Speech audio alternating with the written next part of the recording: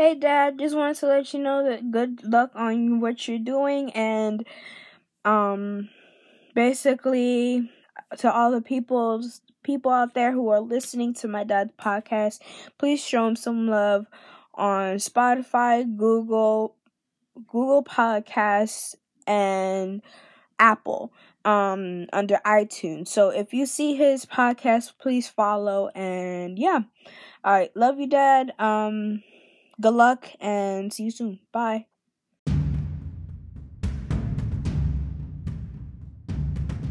Salutations, peace, and blessings. You're listening to the Kneel Down Podcast. I am your host, the Commish, and I'm wishing everybody within the sound of my voice a very happy new year. For most of us, for many of us, we have gotten past the storm of 2020, and we're looking at a new year with promise and hopefully with a sign of progression and good fortune and good cheer and what have you under the sun. We owe it to ourselves to get to this point now where we know we've come a long way of 2020 since March to where we are right now with everything that we've experienced from COVID to racial injustice. And now it's time for us to reflect on what could be one of the better years of our lives, which I'm hopeful for everyone. That includes the Commish himself.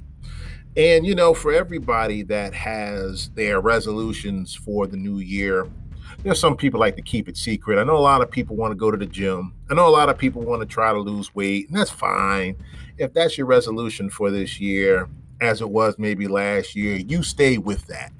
At some point, it will provide for you. You will be able to succeed and what have you regarding your resolutions. But I'm going to make mine very quaint and make it to the point.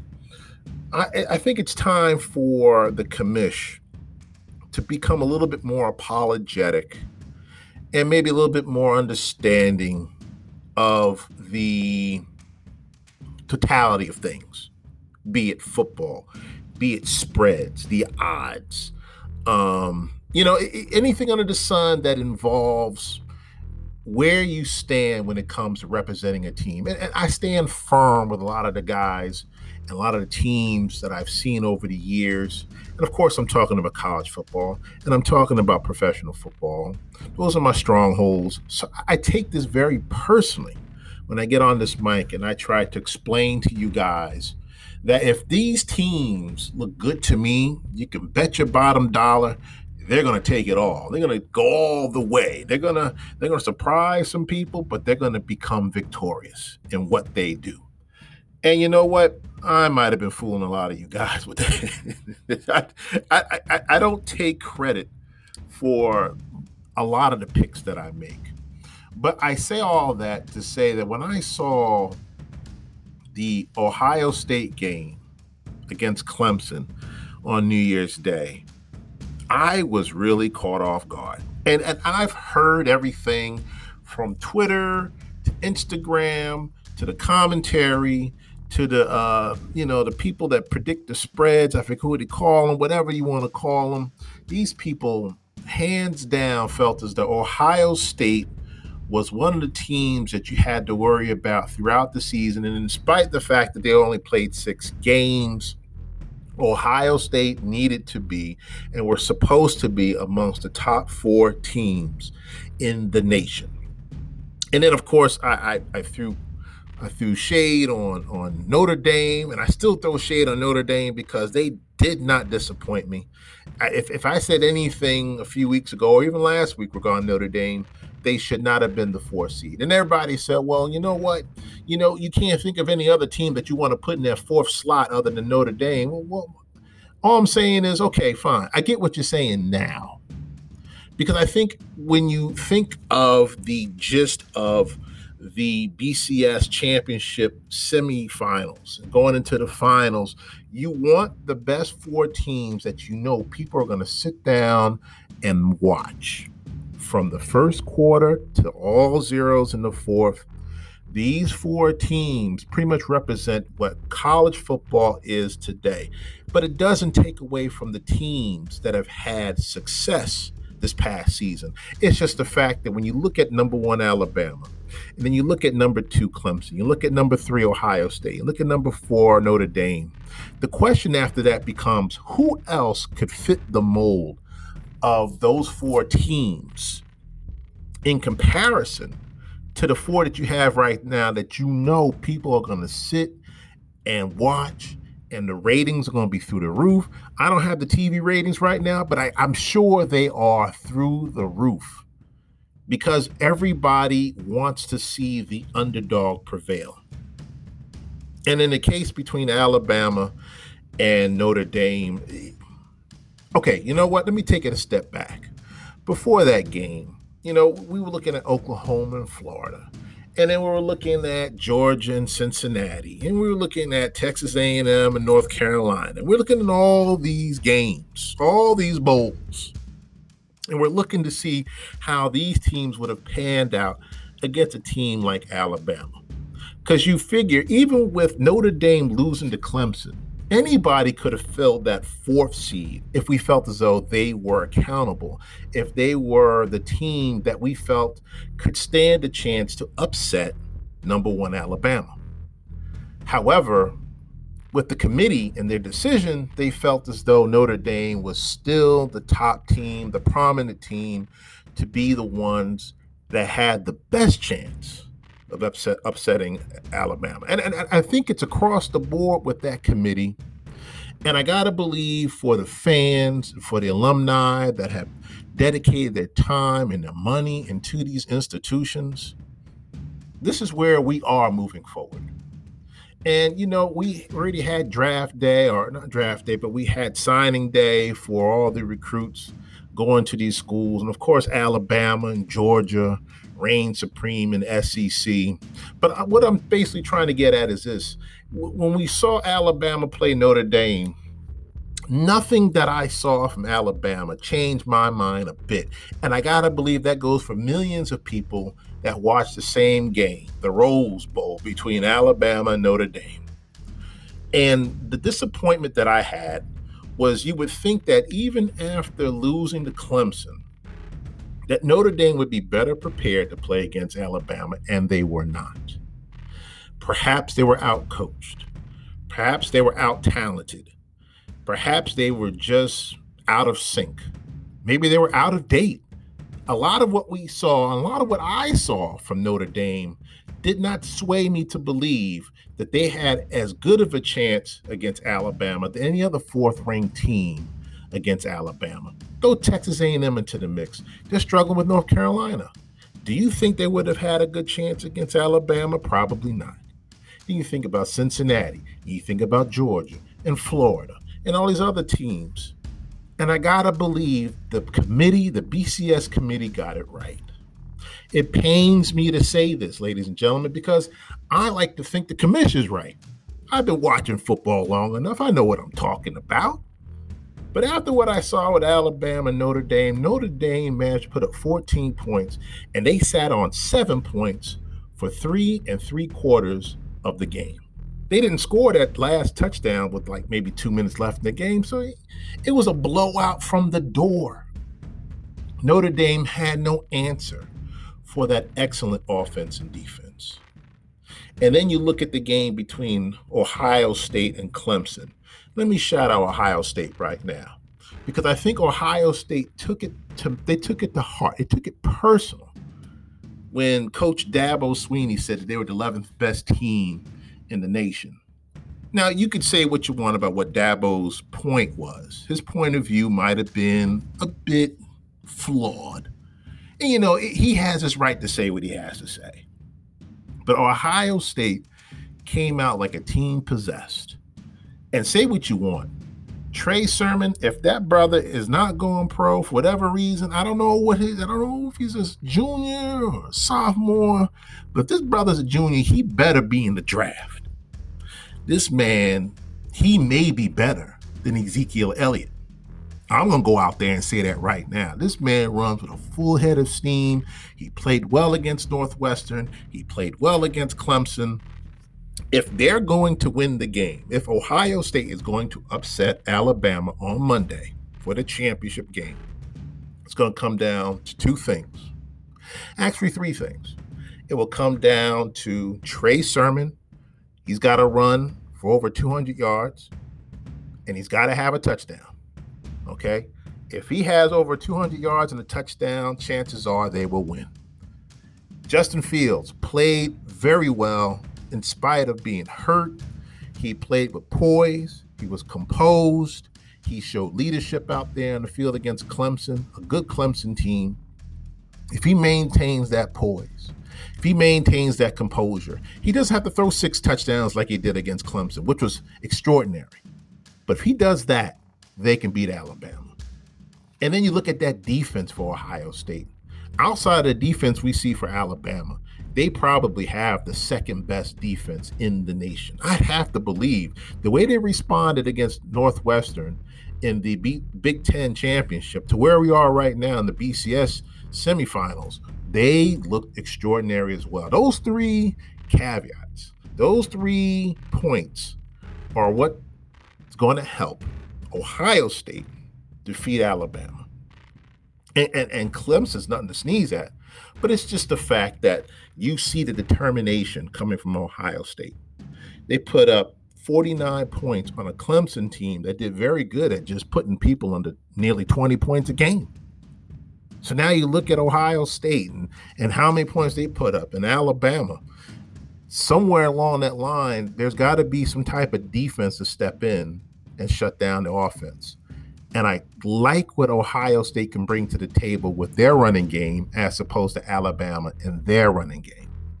So if I want to make a prediction, and I'm going to make a prediction right now, between these 2 teams, I'm looking at Ohio State in an upset against Alabama. Now, we understand that Alabama's going to be favored. But if anyone knows the commission by now, I am a rooter of the underdog. I try to find any nook, any cranny, any point, any advice that I can get regarding these teams, because it's these things that's going to carry these teams into what could be the championship. And for Ohio State, this would be their second attempt at a BCS championship in so many years. And then you look at Alabama, this team is going for their 6th championship within the last 10 or 15 years, 18th overall, going all the way back to the 20s. It's phenomenal. You look at these programs. It was bound to happen. This is what we want to happen. And so we're going to get it on Monday night. So says the commission. I've got a lot to deal with right now, and I want to concentrate on, let me start with the Heisman. They're going to announce the winner of the Heisman on Tuesday, which is probably an injustice to what they used to do, which is when they usually give you the winner of the Heisman prior to the bowl games. They decided to change it up a little. So now we got to wait till Tuesday to find out who wins the Heisman.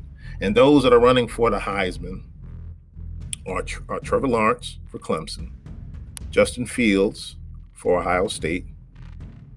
No, I'm sorry, not Justin Fields.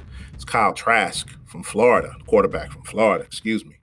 And we got Mac Jones, quarterback from Alabama, and Devontae Smith, receiver from Alabama.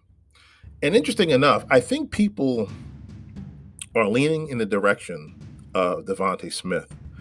And, you know, the numbers that he put up this year, I guess for his career, astonishing.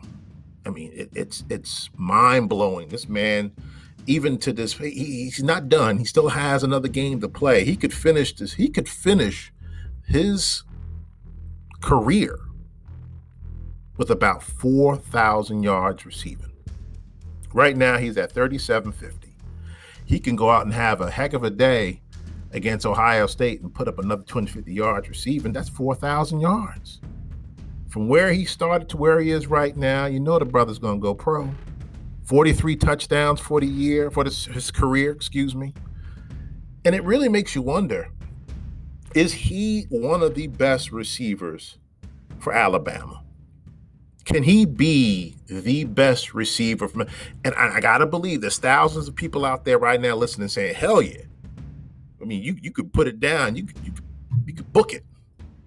Devontae Smith is the best receiver ever in this year's college football game. And he's probably been the best receiver for so long for the University of Alabama. Okay, fine. But is he better than Imani Cooper when he was at his height in Alabama? You think of all the other receivers from Alabama, Imani Cooper, Calvin Ridley. You look at Calvin Ridley, he's phenomenal out there with Atlanta.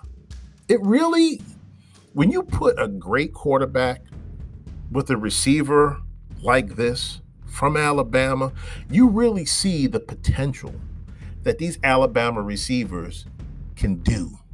They show it, they leave it out there on the field. That's not to take anything away from anybody else, but you think of the Imani Coopers, think of the Calvin Ridleys. You look at, of course, Julio Jones and what he's done over his career.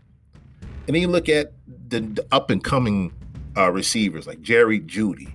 You look at Jalen Waddle. Jalen Waddle's going to be a good one. He was hurt this season, but he's going to be a good one. Before he got hurt, this man was good. I mean, good being like astonishing, great, extraordinary. Let me tell you right now, Jalen Waddle, it wouldn't surprise me if he's one of the better receivers to go into the NFL soon. Not to take away from anybody else. I'm just saying, I like Jalen Waddle. O.J. Howard, DJ Hall. We forget about DJ Hall. It was some time ago DJ Hall lit up the field on Alabama. And then it was Henry Ruggs. And then these Alabama receivers, you can't sneeze at them. But you got to believe when you look at those receivers and you look at Devontae Smith, can he be the Heisman winner this year? It looks like everything's in his favor. But it's been some time since we've seen a receiver receive the Heisman Trophy. The last one to do it, I just heard this recently, Desmond Howard, 1991. We're talking about, 30 years ago? That's amazing. 30 years without having to see a receiver getting the Heisman. It could happen on Tuesday. I wish him the best. But I'm trying to wrap my brain around the other receivers from Alabama to think if he's any better than these guys. And I got to believe he is. The numbers show it. 43 touchdowns for his career.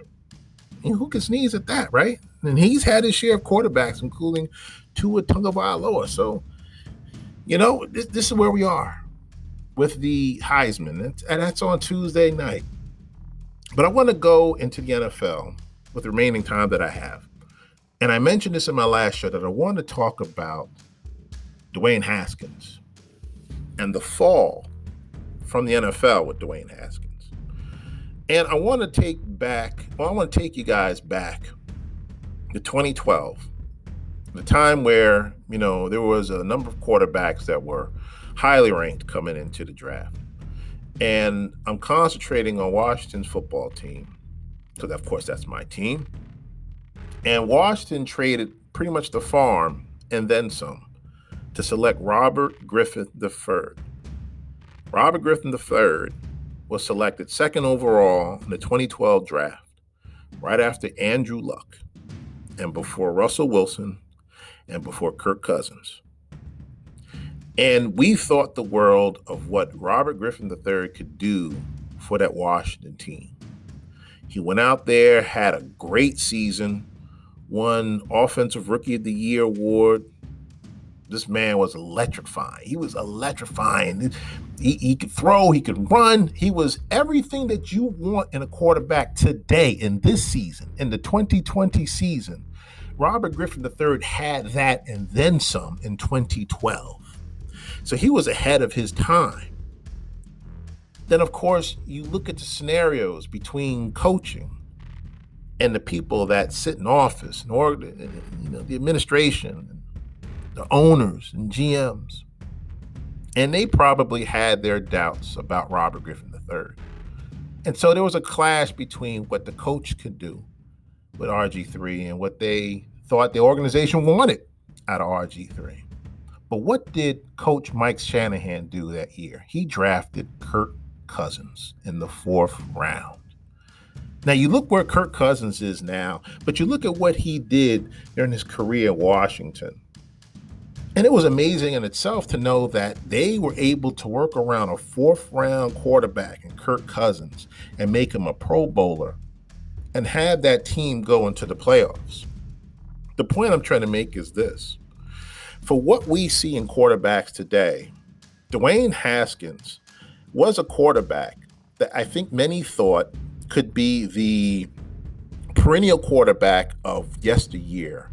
Big in size, strong arm, some lack in accuracy, but that was to be worked on. And you saw what Dwayne Haskins could have done, but didn't.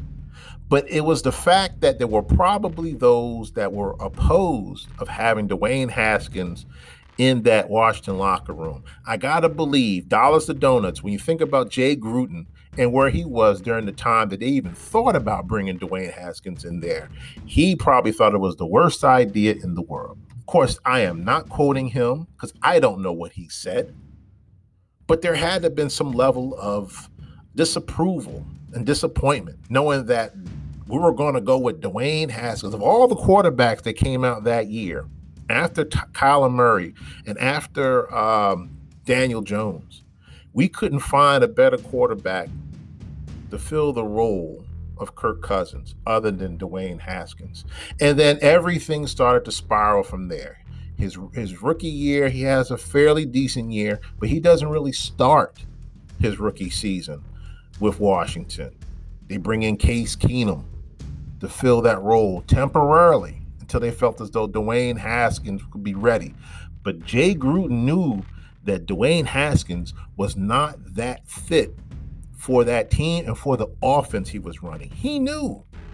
He saw the same thing in RG3, and he made it clear when he was coaching Robert Griffin III that he couldn't do a three-step back. He couldn't do a five-step back. He couldn't do a seven-step back when managing the ball as a quarterback. The fundamentals were lacking then for RG3, which meant it took time before RG3 can find his way as the promising future quarterback that they wanted in Washington. Of course, RG3 gets hurt, and so to his demise, he's no longer the quarterback of Washington. However, we've got Kirk Cousins coming up the rear, and he's looking good. He's responding to Coach Sean McVay at the time. Gruden likes what he sees, and Kirk Cousins with surrounding weapons, Pierre Garçon, Deshaun Jackson, they go to the playoffs. There's a problem here when you talk about somebody like Dwayne Haskins and where he is. It didn't make the difference that he was drafted in the first round. It's the fact that we just know from the door, and there's coaches that probably know a lot more than us, that fundamentally Dwayne Haskins is not a good quarterback. Dwayne Haskins probably could have used another year or two at Ohio State. But what do? We look for the money, right? It's our time to shine in the NFL. But unfortunately, the NFL can stand for not for long if you do not produce. For Dwayne Haskins and for what he did not do, it was an insult to that organization and more so to Ron Rivera in his first year as a coach. They had to let him go. Washington plays Philadelphia in the flex game at 8:30 Sunday night. And you would think that a person like Dwayne Haskins could be somebody they can use. But there's a reason why they released him, ladies and gentlemen. Outside of his immaturity, they don't want that negative vibe. They don't want that negative energy in that locker room. You let them go now, it better their chances of going to the playoffs. We beat Philly and we're in. And they realize this is where everybody is in that locker room. Dwayne Haskins wasn't there. Dwayne Haskins might not have ever been there. Mentally, he was probably destroyed. He lost his job, he lost his captaincy, and now he's just a shell of a person this season. He could be a better person down the road, but for what we see of Dwayne Haskins moving forward, time will only tell before we really know if this guy has anything left in the tank to be successful. Never mind which team he's on, just successful in the NFL. So says the commish. There's so much more to Dwayne Haskins. But I'm pressed for time, and I want to do my predictions for the last week of NFL regular season football. We are hitting week 17. For many of us, this is do or die stage. Some people call it the witching hour. This is where, to quote the Red Zone, winners become losers and losers become winners. Yes, I watch Red zone, probably a little too much. But with that being said, Miami at Buffalo. I'm not going to get into details with these teams, people. I think by now we know Miami needs to win. Had a chance to be in the playoffs. One problem. Ryan Fitzpatrick was recently contracted COVID. Recently diagnosed with COVID. That could hurt them. Give me Buffalo against Miami.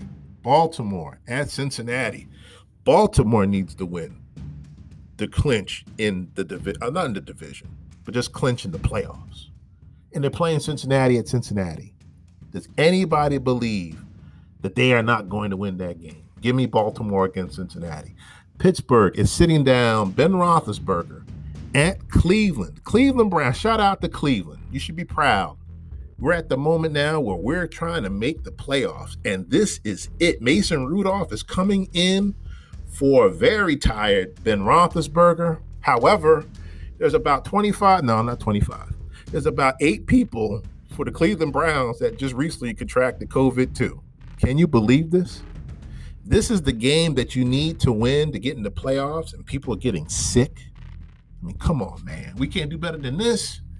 Give me Cleveland in a very close game with Pittsburgh. Pittsburgh's going to give them everything that they got, especially on defense. But Cleveland knows they need to win. Give me Cleveland. Minnesota and Detroit, who cares? Give me Minnesota. New York Jets against the New England Patriots, who cares? Give me New England. Dallas at New York. Dallas against the Giants. This is a very pivotal game for a number of reasons. The winner of this game might have a 20% chance of going to the playoffs. Why do I say 20% chance? Because they just gave Washington a 60% chance of winning against Philadelphia. So I can't see how it could be any more than maybe 20% for them to clinch the division, especially if we're talking about the Giants winning against Dallas. But Dallas has the Giants number every time. And the way that Dallas is playing, they're the hotter team. They won 3 games straight. Give me Dallas against the Giants. Sorry, Giant fans, but I got to call spade a spade. Atlanta at Tampa Bay. Now, see, Atlanta as a team plays well. They could very well be one of the best 4-11 teams in the league, but they cannot win a game. They don't know how to win. So even if they're blowing out Tampa Bay, they're not going to beat Tampa Bay. So give me Tampa Bay against Atlanta. Green Bay at Chicago. Chicago needs to win to get into the playoffs. And they're playing Green Bay. Will they rest Aaron Rodgers? Aaron Rodgers realizes he needs that number 1 seed. He needs that bye week and that whole full home front advantage, home field advantage throughout. He needs that. Give me Green Bay against Chicago. Green Bay has a 66% chance of winning. Got to go with the odds. Give me Green Bay. The Las Vegas Raiders against the Denver Broncos. Who cares? Give me Las Vegas. Jacksonville at Indianapolis. Indianapolis needs to win to find a spot in the playoffs. Now, of course, a lot of things have to happen. I think Indianapolis has to win, Cleveland has to lose, Baltimore has to lose, and Miami has to lose. What's the chance of that happening? But, still in all, Indianapolis over Jacksonville. The Los Angeles Chargers, go against Kansas City. Give me Kansas City. I don't care if they're resting Patrick Mahomes or not. Give me Kansas City. Arizona at the Rams of Los Angeles. There's a possibility both quarterbacks may be out that game. But Arizona needs to win this game to clinch. And, of course, Chicago needs to lose. So give me Arizona out of desperation at a chance at the playoffs. Seattle at San Francisco.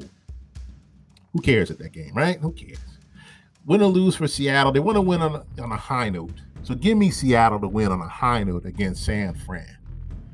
The Saints, the New Orleans Saints at Carolina. New Orleans is in, but they're trying to get that 1 seed too. Give me the Saints over Carolina. Tennessee at Houston. Tennessee has to win the division. Right now, they are ahead of Indianapolis for the division. They're going to try to clinch against Houston. I like their chances, like their odds. Give me Tennessee. And then again, Washington in the Sunday night game against Philadelphia. That game was flex, just so that everybody can see just how good my Washington team is going to play against Philadelphia. It's not going to be easy, ladies and gentlemen. I already know that. But I like Washington's chances strongly, knowing that they got to win and they're in the playoffs. This is the last week of predictions in the NFL. This is week 17. I will be going over the teams thoroughly in about 48 hours. This is the commish, and you have been listening to the Kneel Down podcast. I'm going to do my best to do it better next time. That's also one of my resolutions, to be better than I was the last show. Peace and love. Be safe out there for the rest of this week and enjoy those games. I am out.